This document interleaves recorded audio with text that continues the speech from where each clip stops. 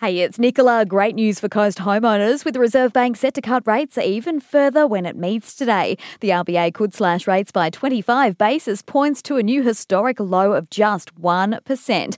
Last month's cuts brought us to our record of 1.25. CommSec's Ryan Felsom says if cuts are passed, it'd be good news for the hip pocket. You'd see quite a significant reduction in those repayments on a monthly basis. So, for example, if you have a mortgage of around $400,000, for example, that's typically the average in Australia, you'd see a reduction in your monthly repayments of around $60.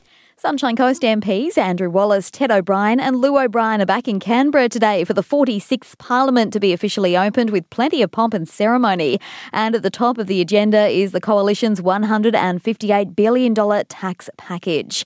And police are trying to identify a man who's wanted for questioning in relation to suspicious behaviour in the Peregian Springs area. The man allegedly approached two young girls in the Springs in March, and when the girls ran home, he followed them and allegedly entered their home before he was confronted by their father and fled. Police have released a comfort image of the wanted man, which we've tweeted.